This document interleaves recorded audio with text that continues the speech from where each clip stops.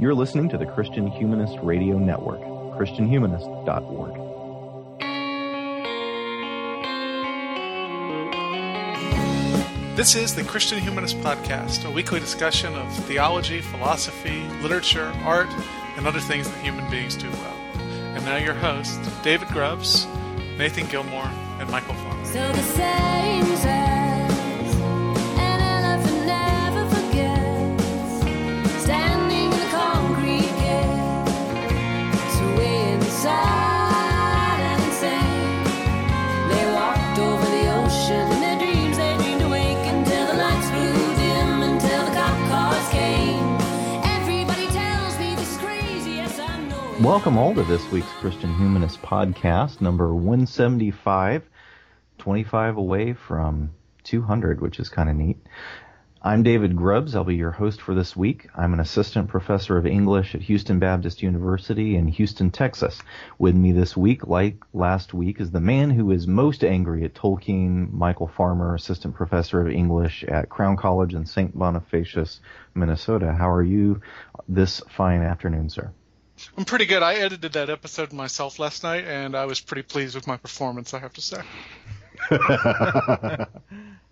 Admiral Haterade was up in there. My favorite thing, and I didn't notice this when we recorded, David, is I repeatedly called it the Silly Marillion. Yes, and you each did. time that I did, you can hear this very quiet sigh coming from Houston. Go back and listen, listeners. It is quiet but present. Excellent. I think I remember doing that. Also with me is the happy chuckle you hear in the background. Nathan Gilmour, associate professor of English at Emmanuel College in Franklin Springs, Georgia. How are you, sir?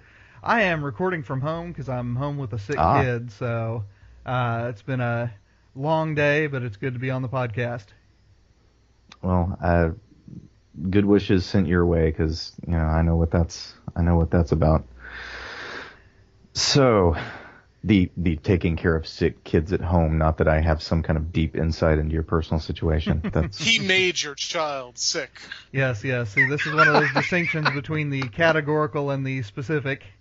Yes, that we're going to be discussing later today. Yes. So, yeah. Speaking of things we're discussing today, we're dealing in this episode with an essay from Dorothy Sayers, who's famous for a number of reasons, some of which we'll probably get into. An essay entitled The Lost Tools of Learning, which has a kind of, I guess, Declaration of Independence or Constitution or whatever kind of founding document you want to cite, relationship to a certain strand of Christian classical schooling, whether at home or in a more traditional setting. We don't plan to talk a lot about homeschooling or classical schooling or those things categorically. We'd like to focus on Sayers and her ideas about what a good education looks like. So here goes. I'll start with you, Nathan. Dorothy Sayers begins this essay by deprecating her qualifications to have any opinion about the education of children in general. But is she really that unqualified? Did she have other expertise or experience that she brings to this essay in fruitful ways?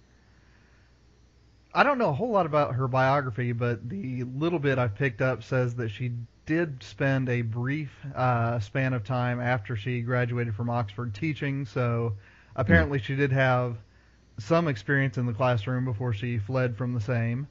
When she does introduce her own qualifications or lack thereof, she says that education, because it is part of a culture, it's part of a society, it's part of a community, is something that people should be able to weigh in on, even if they don't have personal experience doing so.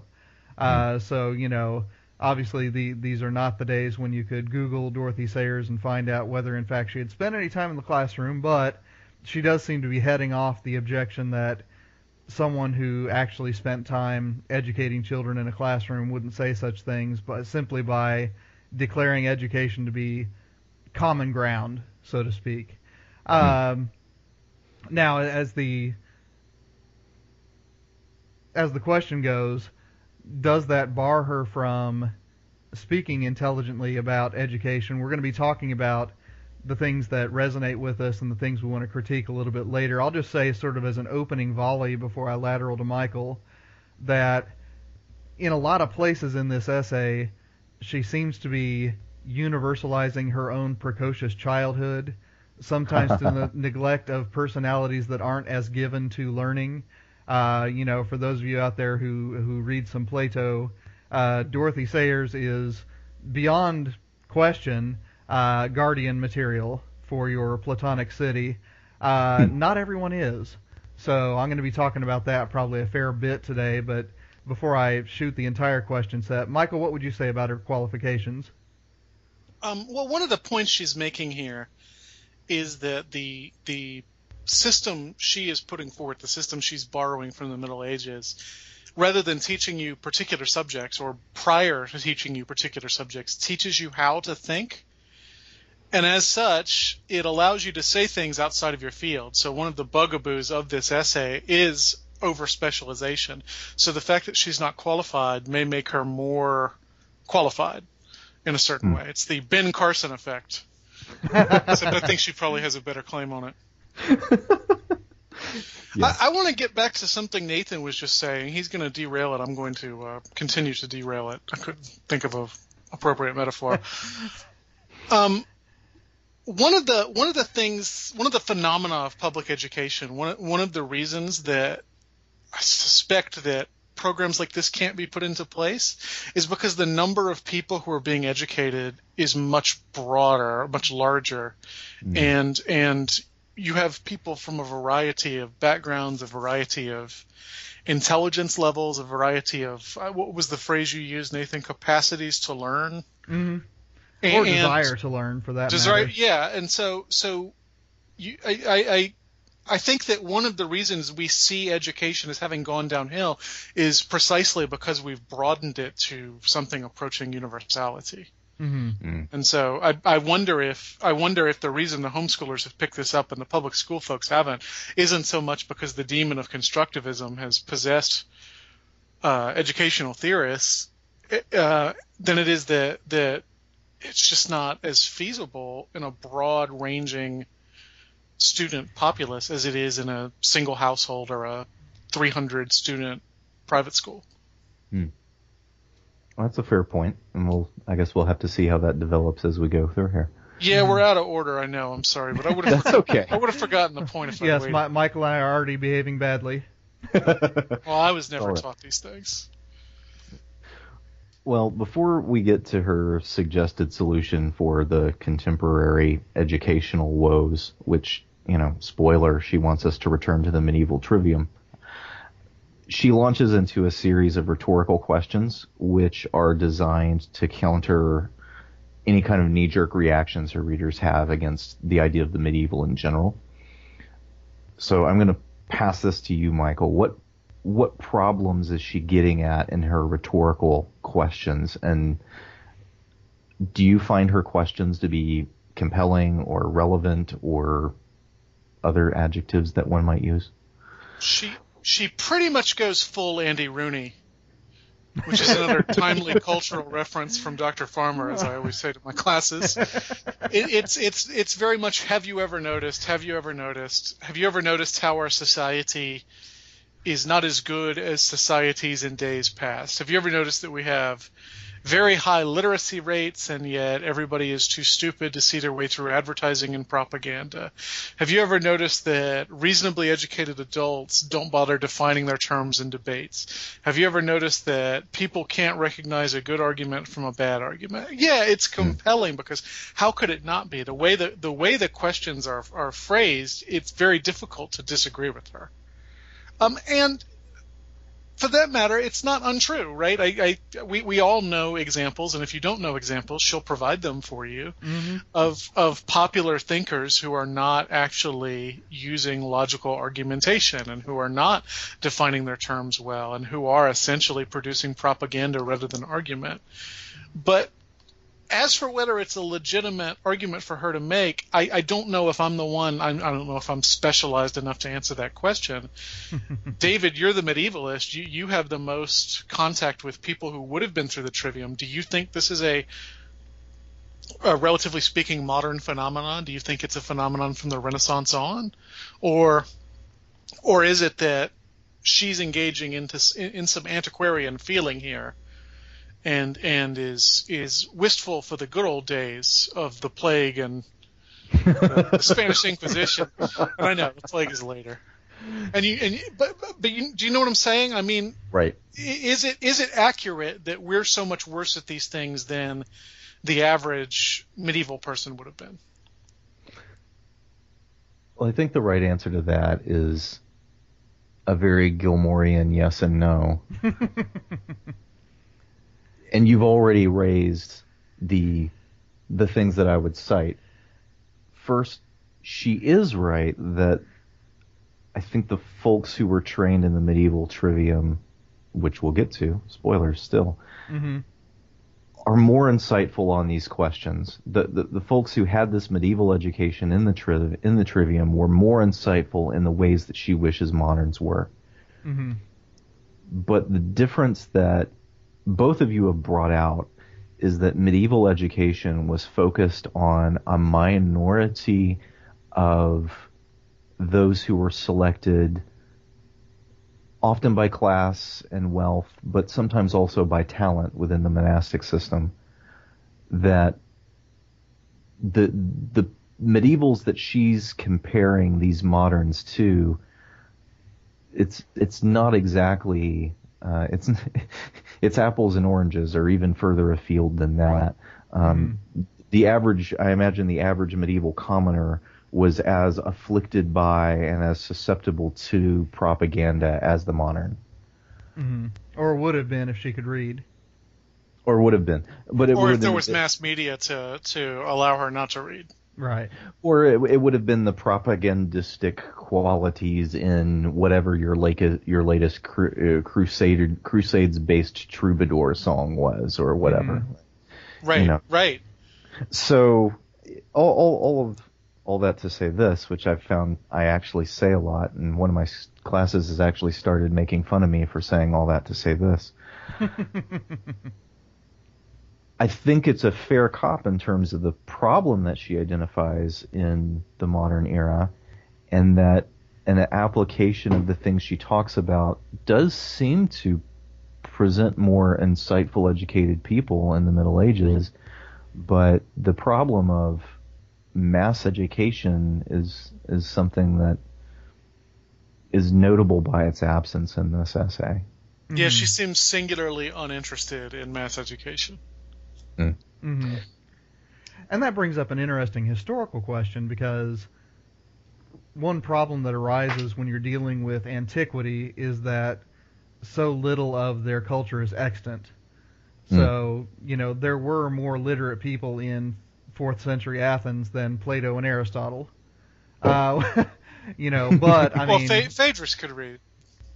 But to a large extent, their texts are what we've got left. And I realize there are other texts as well, listeners. Please don't write in saying that we have more than their texts. I'm being hyperbolic to make a point here. By contrast, in 2015, what you've got is a glut of textual production. Everyone is writing. A greater hunk of the human species is producing text in 2015 than at any other point in the course of the human species. So the problem is not archaeological, to where you're trying to find a scarce repository of text, but it is a matter of library science. It is culling through all of the material that we generate to try to find the good stuff. So do we have a complete lack of insightful people in 2015? Well, no. I mean, go listen to Christian Humanist Profiles. We've got some very insightful thinkers going on there. The world has David Grubbses. The world has Michial Farmers. But the world also has 500 million Facebook meme posters. And, that makes a difference. So you're saying that we just don't know about the people in Athens who were really ticked off about red cups at Starbucks? We do know about those people. They killed Socrates. Yeah, Oh, there you yeah. go. They There you go. listened to his argument and Right. understand it. So it's not that our Socrates is buried under a pile of rubble in a clay jar waiting for us to discover the scrolls. Our Socrates is somewhere out there drowning in a red cup. I'm so tired of hearing about this By the time this episode airs, everybody's going to have forgotten it, unless the next civil war starts over it. Although it'll be a civil war between one guy who made a YouTube clip against everyone else, so it should be a short one. No actual human beings are upset about the red cups. Anyway. Well, yeah, cultural archaeologist in 2525.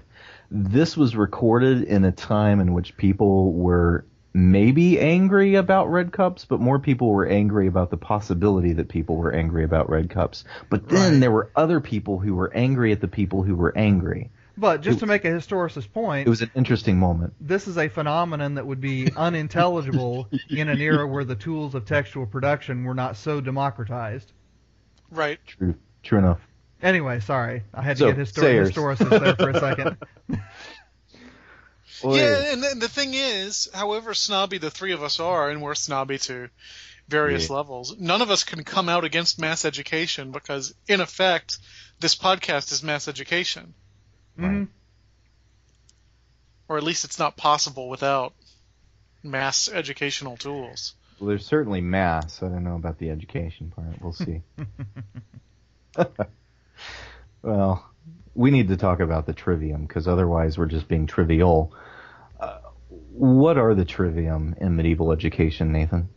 And how are they different in Sayers' judgment from a more modern approach that talks about teaching subjects? The way that Sayers frames the trivium, and I really like this approach, and one of the things I was going to wait to say later, but I'm going to go ahead and say it now, is that if you shift her age range from, ages 10 to 16 to ages 18 to 22, I think this is a wonderful model for a Christian college. Her approach to the trivium is that you begin with a set of practices, and I would say even a set of virtues, that allow someone to gain access to and to participate within the realms of human learning. The way that differs from subjects is that the way that we teach subjects, and this goes, I think, at the college level, it applies just as well as it does to the K through 12 level, is that far too often we give students sort of crystallized lists of vocabulary terms, and only when, well, I shouldn't say only when. I mean, just when they get to the point where they might actually deploy those terms to do some real thinking, we move them to the next subject. So what Sayers is largely concerned with, and I share this concern, is that far too often we do not teach students to be physicists, but we teach them a set of equations to memorize. We don't teach them to be literary critics or even readers of literature, but we make them memorize character names. We do not teach them to be psychologists, but we teach them a list of neuroses. And, I think that this is a result, it's a function of the explosion of knowledge with the advent of the Enlightenment, and even more than that, the German university, where the focus of the university as an institution shifted from the transmission of a body of knowledge from generation to generation to the production of knowledge that didn't exist before we just now published it.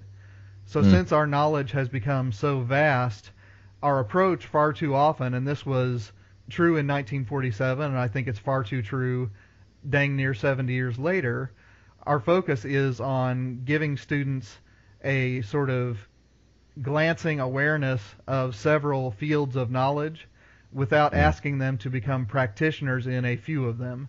And like I said, I mean, as much as I've griped already in the brief time we've been recording, this vision of education I definitely share. I mean, Michael, can you get on board with this if we get past some of our objections? Yeah, and especially as you say on the college level. Mm-hmm. I'm not sure it's incredibly feasible. I mean, that's what she says, right? The sentence, "we cannot turn back." You have to make sure you define what we mean by cannot. Mm-hmm. Right. That it's just, you're going to meet a great deal of resistance. The problem is I'm not sure I'm powerful enough to push past that resistance. But yeah, it'd be great. I mean, if we're talking like an ideal republic type of way, but Yeah. I do want to point out that German university is frequently the enemy on this podcast. And I don't think the German university is a bad thing as long as it doesn't become the paradigm for all institutions of learning. Right. And unfortunately, because the German university is efficient, and because efficiency is the god virtue of our society, that is exactly what's happening. Yeah. Yeah. Outcomes assessment, man.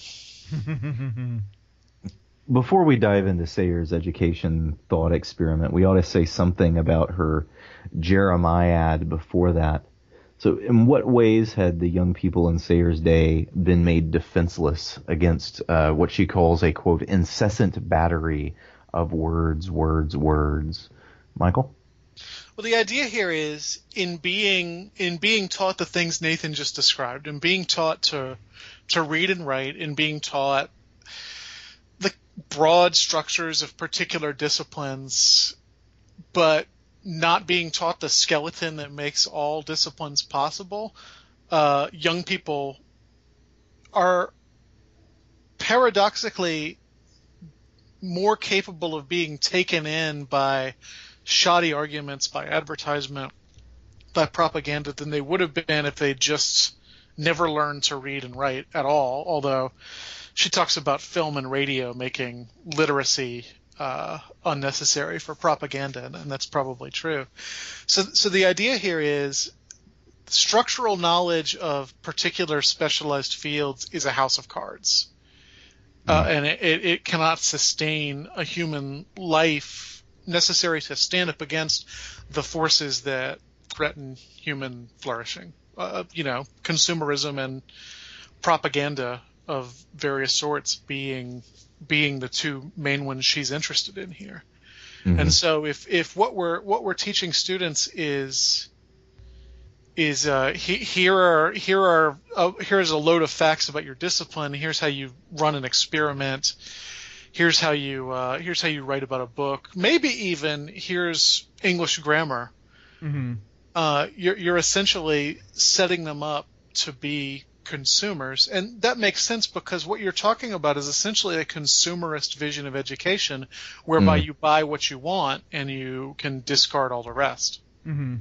Well, I mean, we're back into another Jeremiad for the humanities, I know, but this is an early blast in the Jeremiad for the humanities. Oh, sure. It's what's interesting is that incessant battery of words describes our world so much better than it describes hers. Mm-hmm.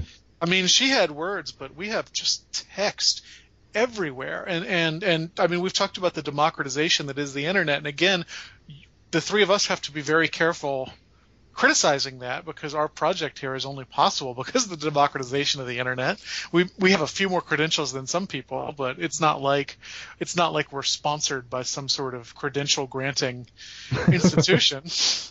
But the democratization of the internet means not that there's no difference between what a professional says and what a amateur says, because there is a difference. I mean, there's a difference between being published in First Things on the one hand and Slate on the other and being published on a private blog, right? And there's a difference between being published on a private blog and being published on Facebook, but there's not that much difference. Mm-hmm. Whereas before the private blog and Facebook didn't really exist, there was no way to get that out there for better or for worse. Mm-hmm. So I think in some ways the incessant barrage of battery of words is much worse today than it ever was, and the result is we're much more consumerist even than we were in 1947. Mm-hmm. And I would say, following up with that the actual approach to learning subjects, as she calls them, contributes to that, because when you try to oppose, one of the prevailing God terms of, and I'm pulling on Richard Weaver and Kenneth Burke there, obviously, of our own moment, the response more often than not is not really a structured syllogistic or topical argument, so much as it is a catalog I'm reticent to call them, I guess associations would be about the best term.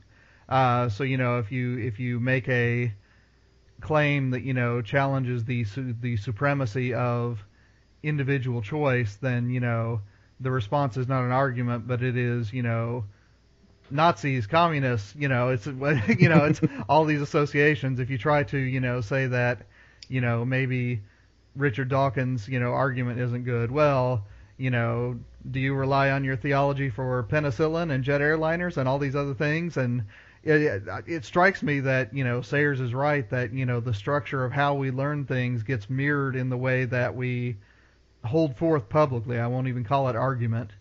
Well, and another point she makes is that we tend, without this training, we tend to respond emotionally rather than rationally. Mm-hmm. And I think the ascendancy of identity politics makes that clear, because I think 9 times out of 10 identity politics is chiefly about somebody feeling something rather than any kind of reasoned debate. And the stuff going on right now at Yale and Missouri, while I don't want to make statements against ethnic minority students, I think it's clear that a lot of the rhetoric that's arising from there is rhetoric without dialectic, to use the trivium terms. Yeah. Well, let's begin our thought experiment. After imagining the practical conditions of her imaginary school, which she does recognize that this is a fantasy, so Sayers does a little quick and dirty developmental and educational psychology, which maps the trivium onto 3 nicely alliterating stages of childhood. So I'm going to pitch this one to you, Nathan. What are the stages? What is she attempting to show about her educational scheme when she does this work? And as a father, an educator, and the husband of a school teacher, who I imagine has some opinions about these things, do you find this persuasive? Well, first of all, listeners, if you heard me furiously tapping away at keys, it's so that I could find this passage so I don't misquote it. The 3 developmental stages that are relevant, Dorothy Sayers calls the Paul Parrot, the Pert, and the Poetic. Very alliterative, very, very nice. So one of the stages is the one that delights in simply accumulating new facts. If you've been around young children, of course, they love to tell you things that they have learned, and even correct your previous misconceptions. Actually a cat isn't a dog because cats have kittens and dogs have puppies, and you say, oh, that's very good, very smart, very smart. This is the stage that learns songs very easily, learns languages very easily, just really sort of absorbs the world. A lot of fun to be around. The Pert, the middle stage, is the one that she describes as, alternately difficult and obnoxious. And this is the stage that I call the, save it for law school kids stage. This is the one, if you've ever worked with kids, especially in church settings, and this is where I'm drawing a lot of my experience here, this is the one where they insist not only that you acknowledge their snitchery, but also that they make public arguments for why their snitchery is justified. It tends to evaporate when they are the object rather than the agent of the snitchery, but at any rate, the Pert is very, very interested in making a public case. And then the Poetic, I guess she just didn't want to, use puberty as her third alliterative P, is the stage where you start to gain some capacity for ambiguity. The certainty, the certitude of the Pert stage, where you know what's right and you want to make a public statement about it, gives way to self-doubt and to a sense that the world might extend beyond what we can grasp with our own categories. And so these 3 stages, she maps, pretty nicely onto the 3 trivia. The Paul Parrot, she says that, this is the stage where grammar makes the most sense because the person who is in this stage will take just as much delight in amo, amat, amas, and I just flipped those, my apologies, Latin students out there, as they would in nursery rhymes. The pert stage, you give them some tools for making public arguments, and, they don't become any more obnoxious, they just become more intelligently so. And the poetic stage, you teach them rhetoric, which we're going to talk about a little bit later. It's not rhetoric as I teach it, it's not rhetoric as we would recognize it in a 21st century college setting, but it has more to do with a study and an appreciation of literature. Literature, among the many other things that literature does, gives us a sense of the transcendent, of the possibility of reality beyond what we can grasp. As far as how this strikes me as persuasive, and how it strikes Mary as persuasive, this is actually something that Mary and I dispute about a fair bit, because I tend to be, in terms of cognitive psychology, more of a Gestalt thinker than Mary is. She's very much in the Dorothy Sayers mold. She says that it's just insanity that students in 6th grade have not memorized their multiplication tables out to the 12s, and yet we expect them to do fractions. And I say, well, if they don't know what fractions are, or if they don't know what those multiplication tables are for, what reason do they have to learn them? And we go back and forth on this, and it's a long conversation. All of that said, I think that Sayers is right that our current educational schema tends to skip over the grammar. In other words, the learning of, I guess, atomized nuggets of information right on into the rhetorical as she describes it. And honestly, our sense of the rhetorical tends to be a very truncated sense of the rhetorical that, pretty much begins and ends with self-expression, to use the phrase that prevails.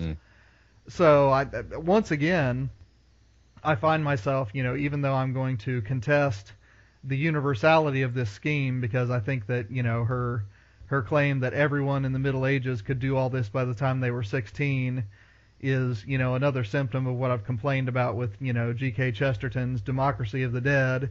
It's only a democracy of people who could write, and that really wasn't that many people. Likewise, Sayers is saying that, everyone in this medieval system who wrote anything could do all of these things better than most moderns. Well, there's a whole lot more modern people reading and writing than there were medieval people reading and writing. Of course they're going to be, as a group, more elite because they were the elite. So when I think about this in terms of a Christian college and an institution that has the mission that a Christian college has, I think it's dynamite. Let's go Dorothy Sayers. When you try to extend that to a modern democracy's universal public education, I think you need for that to be one element within a larger picture. So, Michael, what do you think? Am I as full of beans as I am most days? I think we can all agree that the goal of public education should be to pass standardized tests. Yeah.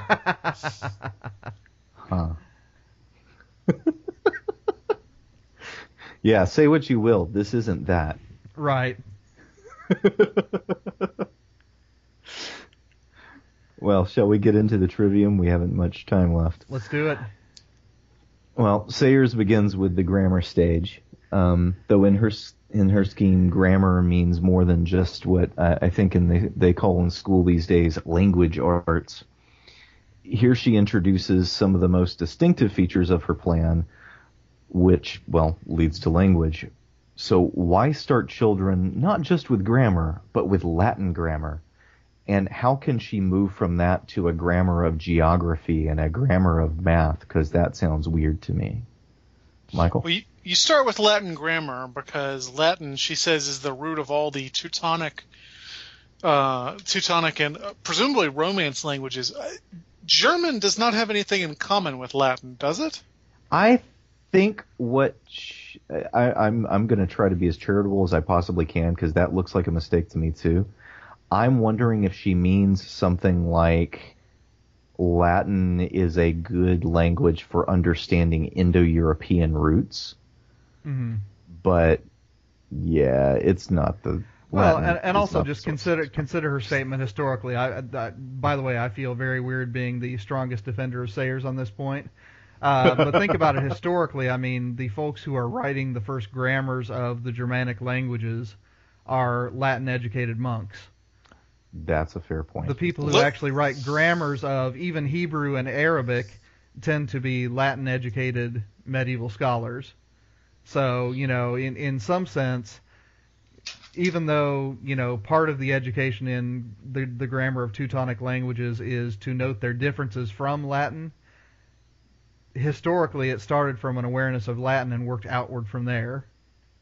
Latin is responsible for so many evils in English grammar, though. Well, that's because we don't do it very well. We don't viva la différence, man. Well, it's because we assume that the Teutonic languages should be similar in structure to Latin, which they're not and shouldn't be. Anyway, she wants Latin because she says it's a relatively simple language, which is another confusing claim to me.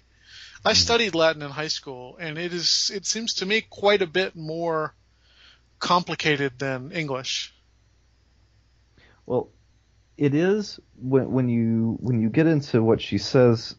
She says it needs to be an inflected language, and she contrasts inflected and languages that communicate their grammar through inflection of individual words and ones that use syntax. Mm-hmm. And she wants to focus on something in which the grammar is part of the stuff that you can memorize, not the stuff that requires detailed analysis. Because she says the grammatical structure of an uninflected language is far too analytical to be tackled by anyone without previous practice in dialectic, except, all the children who learn uninflected languages. Well, but they do it accidentally, and when you try to teach them about it on purpose, they seldom do it well. Right. Well, I don't know. The research I've read says that a child under 5 can learn like 8 languages simultaneously. Right, but can they analyze their grammar? Is my point. Yeah, all right. And is her point. Yeah, I mean, I get that English grammar is probably more complicated than Latin grammar in the sense that English grammar doesn't really have rules. English grammar is just a series of exceptions, and Latin grammar, but it's complex, sure, but the rules, I believe, are fairly standard. Mm-hmm. By the way, she says you don't have to do Latin. You could do Russian. Or you could do ancient Greek, and I think she's picked those two just so that people will go with Latin after all, so they don't have to learn a new alphabet. Oh, never mind then. I'll just do Latin. Imagine learning Russian at 5 years old. I guess if you were Russian, you would already know it. She also wants you to use this dead language so that you can practice your memory on something without necessarily analyzing it. Mm-hmm. But at the same time, she doesn't want you to learn Latin the way they learned Latin in the Middle Ages, meaning she doesn't want you to memorize like the stories of the gods in Latin, while she wants you to learn that stuff, which I suppose is kind of a grammar for human culture. Mm-hmm. She says it's fine if you do that in English or whatever your language of origin is. All of this is foundational, right? I mean, if you hadn't said a grammar of geography, I would have thought a geography of grammar, because that's really what we're talking about here. All of the grammar of these various disciplines is kind of laying out the scope of where they go and what the landscape looks like. Mm-hmm. Yeah. And so that's going to be very important before you can make any kind of argument. It also, a grammar of science, for example, is just the memorization of facts. I forget the sort of beetle she talks about. The devil's coach beetle. It looks like it'll sting you, but it doesn't actually sting you, which, by the way, yes, it does. I looked it up because I wasn't sure what a devil's coach was. So apparently she didn't memorize that very well. It doesn't sting, it bites, but, to my mind, there's not much difference. Anyway, memorizing those sorts of facts allows you to have something to make an argument about once you get to dialectic. Yeah. I leave anything out there, Nathan? As far as the grammar goes, what she's mainly concerned with here is, at least as I was kind of hearing her, is learning what kinds of questions you can answer given any sort of vocabulary. And I think that is often what gets lost when we have students, taking final exams where they just have to reproduce 8-word definitions of a whole mess of terms, they tend not to spend a whole lot of time asking, what kind of question is this that we're answering in the first place. And Right. that's something about her approach that I greatly appreciated. Mm. Yeah, when I realized that, that's when I started having take-home essay exams. Mm-hmm. Students don't like it, and I don't like grading them, but they don't forget the information right afterwards. It's true. Well, moving on from grammar to dialectic, I'm guessing that Sayer's sketch of the dialectic stage of her scheme probably warmed your heart, Nathan. Yes, indeed. These days, though, the STEM subjects and the are often promoted as fostering the same kinds of mental exercise and discipline which Sayers recommends dialectic for.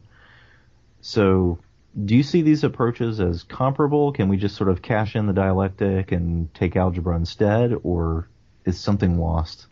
I'm a big proponent of both and in this respect, and this honestly Okay. is one of the reasons why I don't like the fact that she entirely neglects the quadrivium in this whole equation. I am, in this respect, in a lot of respects, I'm not a convinced Platonist in that I think that a strong mathematical education does prepare you intellectually and I would say spiritually. I'll go that far in the Platonist direction to regard realities that are beyond sensory experience as important and even as organizing our sensory experiences. And for that reason, I think that a mathematical education and an education in physics and chemistry and biology is immensely important, and whenever my English majors gripe about them, they can pretty well expect a tongue lashing from me. Me too. That said, Good. I think that a neglect of philosophy, which is what she calls dialectic, and of course that's also what Plato and Aristotle call dialectic, leads us to a place that I talked about earlier, where we have a tendency to catalog apparent accomplishments of science in place of arguing for why we should do science in the first place. And so I tend to revert to my own students, those science majors I've taught who have taken philosophy and theology classes with me. Almost to a person, they will say that they appreciate what they're doing in science more now that they have thought harder about what kinds of questions they are answering and why those questions are worth answering in the first place. So both and is my approach here. Michael, what do you say? Yeah, that makes sense to me. And she herself carves out this space for mathematics, right? Mathematics, history, theology, all of these things are part of the dialectic stage because they give you something to argue about. And she also says that let them argue about seemingly trivial things from their own lives. She talks about this argument between small boys about a rainstorm that only wets half of Main Street and whether they can reasonably say that it rained in town that day if it only rained in half the town. And that's a stupid argument. It doesn't matter. It's not important. But it does allow them to kind of cut their teeth on what argument looks like. And so it's a stupid argument, but it's not one that reason has nothing to say about. And by the way, reading that section, reminds me of fond memories I have of messing with kids, usually in church settings, because they will, come to me and say, well, the tomato is a fruit, not a vegetable, and, just automatically I say, well, how do you know that? And, it'll lead to this long dialectic about, whether everything with seeds is a fruit or everything with sugar is a fruit, and so on and so forth. And it's fun stuff to do, especially with kids who don't have a whole lot of experience with it, because they come away, first of all, thinking that I'm a crazy old man, which is true, but also they come away, posing questions just of the sort that Sayers is talking about there, except, again, in my own experience, not every child has that natural inclination. Sometimes it takes Obi-Wan Kenobi to introduce them to it. Right.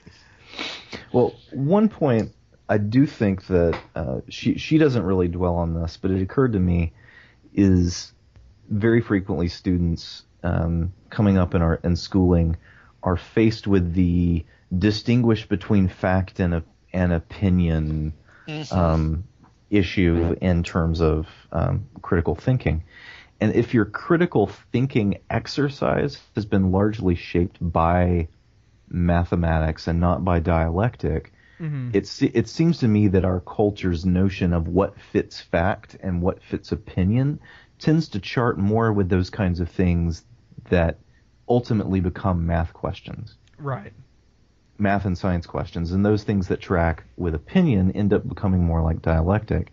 And I wonder, I mean, obviously I've not done a study about this, but I wonder the degree to which that current division of fact and opinion based on whether that current division of fact and opinion has something to do with the ways that STEM has come to represent training in critical thinking. Mm-hmm. Yeah, and that's definitely a bit of the unteaching that I have to do and that I have to spend most of my effort on in a freshman writing class, is that, I tell them, I don't care about opinion. I don't care about your opinion. You shouldn't care about my opinion. Opinion is me telling you what I think. Argument is you convincing me to think differently because it discloses the truth better. I always say conclusions instead of opinions. What conclusions have you come to? Good. You know what, though? The fact-opinion dichotomy is perfect for standardized testing.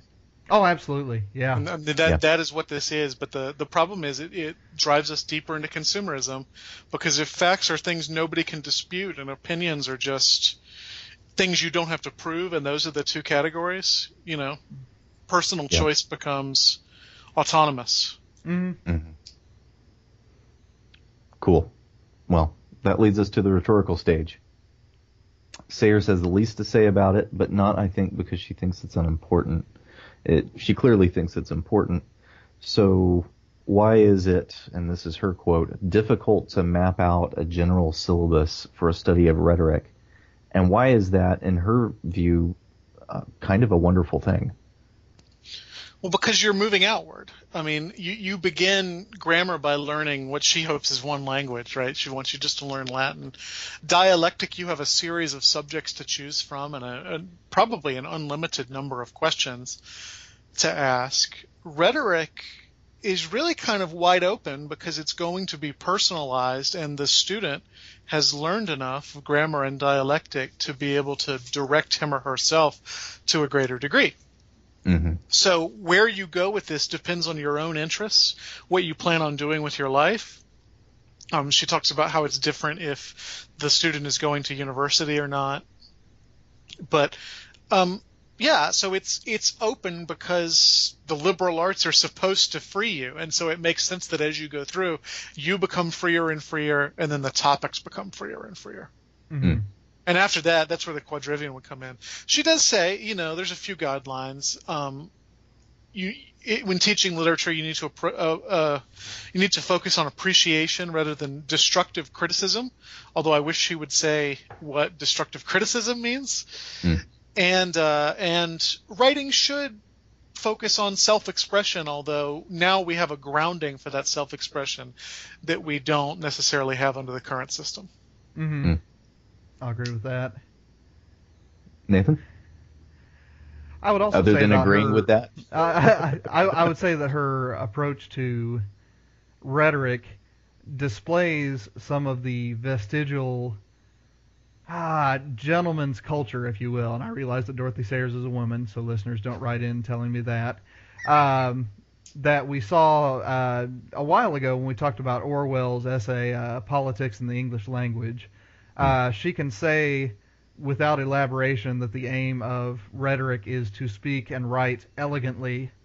And that just strikes me as, again, the vestiges of a literate culture that hasn't phased out to the extent that it has in 2015. One of the things that I think is part of I would call it a literary education more than a rhetorical education in 2015, for us, that it wouldn't have been for Sayers or Orwell or, folks of that generation more generally, is that our conversation about what counts as good writing in the first place, my sense is has to be a whole lot more deliberate, simply because, I mean, at least partly because of that fact-opinion distinction that Michael was tracing out earlier. Mm-hmm. That makes a lot of sense. I did like her. I did like her general vision of rhetoric, though. I love the valuing of it, not as, on one hand, and here's the part where you learn how to say flowery things to dress up your, 5-cent thoughts and $5 words, or even here's a series of tropes to say what you want to say more persuasively, but as a kind of individuation, the using of rhetoric and the using of the mastery of the different subjects and your ability to express your ideas in those subjects as a kind of academic coming of age. I thought that was really cool. Mm-hmm. Well, having walked through her scheme, what else in this essay is worth discussing? Michael? I got a question, and I have to go teach a class right now, so I'm going to ask the question and then listen next week when this goes live to hear how you guys answer it. I agree this would be a cool system. I agree it would be great if I could get my college to adapt it and do 2 full years of this sort of thing. That's not going to happen, which means I get them for 1 semester in English 131. What do you guys think I can do to that class to proceed on a Sayersian trivium model of education in that one class? Well, I'll take first crack at that. I think that the focus of freshman writing always has to be in front of us. The purpose of that class is always at the core of my planning for that class, and that's one of the general principles of curriculum design, I realize, so I might be saying something utterly banal, but if I conceive of that class as first and foremost an introduction to the structures of thought, I teach it much differently than if I approach it as a sort of finishing school for people who already know how to think. And when I teach it the former way, my students tend to benefit far more insofar as they have some structures for reasoning that they can carry forward to what they do in future classes. Whereas, again, if it is a, more of an etiquette class, learning not to fart at the dinner table, they tend to finish whatever it is I assign them and then forget that they ever took English 101. How would you answer his question, David? I like the way that you've started to talk about that, but when he asked the question, I immediately started thinking, how would I structure, what would the syllabus look like? And I'd need to continue to think about this, but some sort of 3-essay scheme in which the first essay is sort of recapitulating a grammar stage, the second is recapitulating a dialectic stage, the third recapitulating a rhetoric stage. Not entirely sure how that would look, but that might be worth doing, even if you can't completely recapture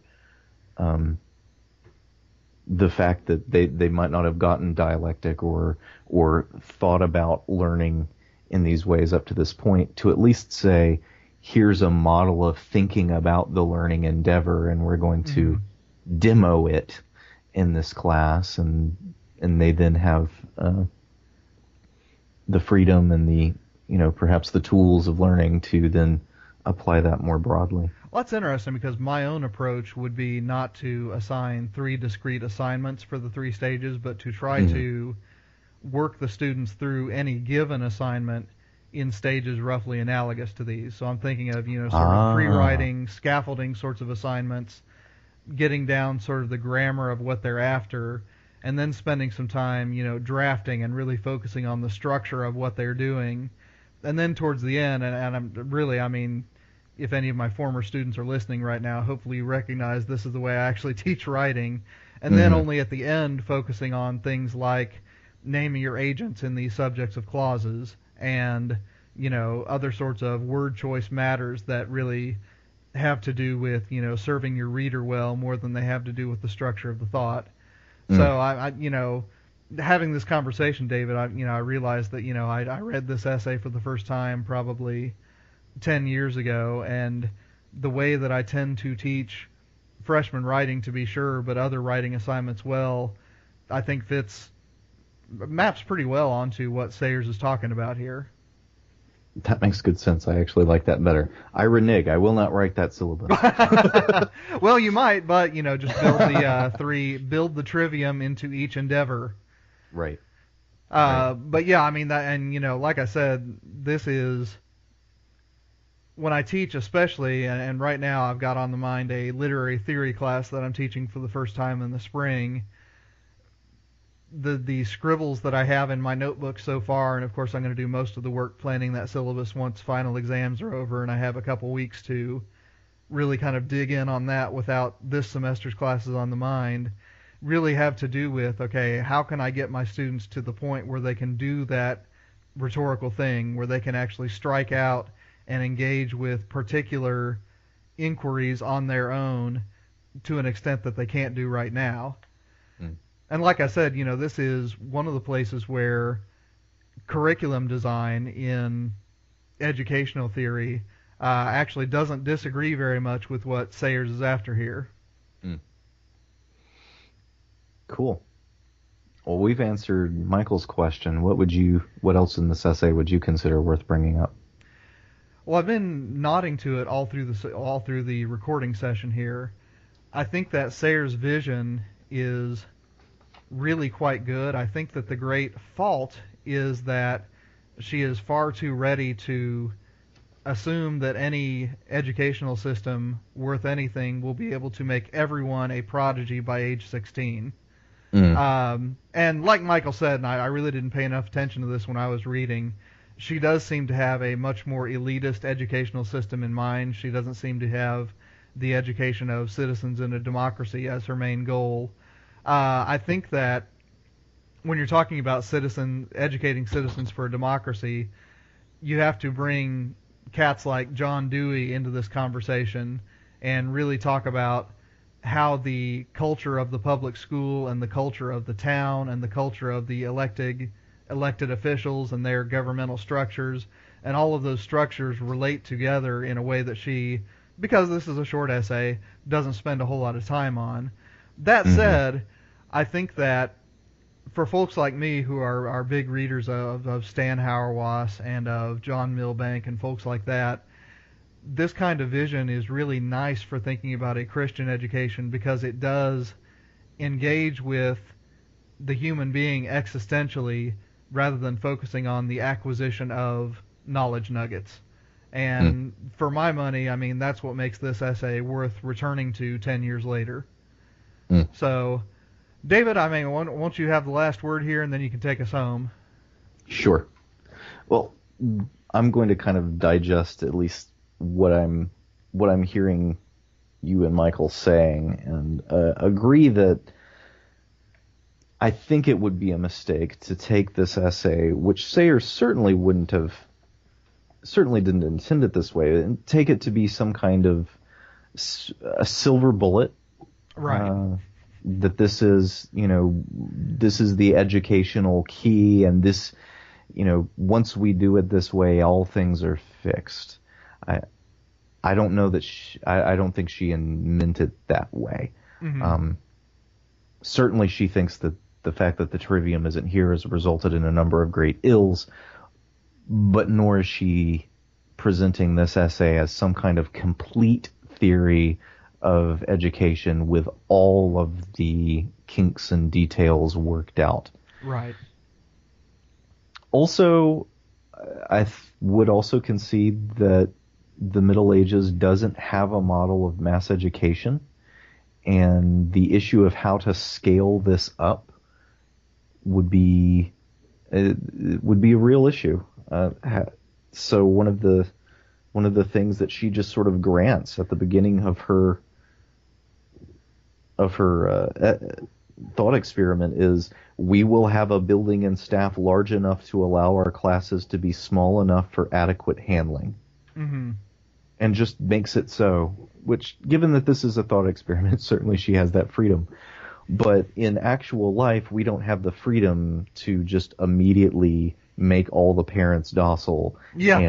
And the educational authorities, we can't just sort of cash in the existing ones and draw a new hand. It's all very well to kind of And stack the deck. Yes. Yeah, it's all very well to kind of have these as the opening premises of a thought experiment. Mhm. They just get messier when you start talking about real life. Right. And Latin is a wonderful language, and for the pragmatic reasons that she lists, it's helpful, but it's also not magic. None of this is magical. I think it's generally a really good idea for reasons that she cites, but it's not magical. Mm-hmm. Is, I guess, the main thing that I would want to say. So I think this is a very helpful essay. Certainly the trivium has been long neglected and needs to be returned to. And listeners who are subscribing on iTunes, I strongly recommend that you go to the show notes and have a read. I mean, it shouldn't take you more than an hour to read through this essay carefully. It's a fun little piece. It really is. It's really good. And one thing that we haven't noted is, I don't know about you, Nathan, but to me, Dorothy Sayers is a very delightful and engaging reader that even when she's saying things that I don't entirely agree with, I still feel happy to listen to her. Because she presents herself well. She's a delightful writer. And even when I'm quibbling, I'm still enjoying the presentation, the performance of it. She's just delightful. Right. She's of that generation of English writers who seem to speak, think, and live in witty one-liners. Yes. Oh, this is full of quotable quotes. This is very, very good stuff. Well, that is all we have time for in this particular episode, dear listener. What do we need to be looking forward to for our next episode, Nathan? Well, as the semester draws to a close, and since all three of us are college professors, we're going to ease up on the degree of difficulty points for a couple weeks, and we're going to start that next week with a listener feedback episode. So if you have been writing to us, emails, Facebook messages, comments on the blog, you may just hear your words read next time you hear the Christian Humanist Podcast. Excellent. Well, I look forward to that. In the meanwhile, dear listeners, you probably won't have time to take advantage of that because by the time this post, we'll already be recording within a matter of hours the feedback episode. But nonetheless, I hope you have written on and we can talk to you. If you want to get other feedback episodes. Yeah, certainly. If you want to get in on the next feedback episode, send us an email at thechristianhumanist@gmail.com. I mean, I hope this isn't the last one we ever do. Anyhow, if you want to send us an email, send it to thechristianhumanist@gmail.com. You can post on the show notes to this episode when they post on our blog at christianhumanist.org. You can also comment on our Facebook page. You can also like us on iTunes and give us a rating and give us a review, a nice one, please. Thank you. In the meanwhile, I'm David Grubbs on behalf of the present Nathan Gilmour and the absent Michial Farmer, wishing you all the grandest of weeks. Christian Humanist Podcast is a show on the Christian Humanist Radio Network. Our press liaison is Kristen Philippic. Our intern is Amberly Copeland. Evans. Copeland. Dang it. Well, I'll leave you with Martin Luther's advice. Let your sin be strong. Let your faith be stronger.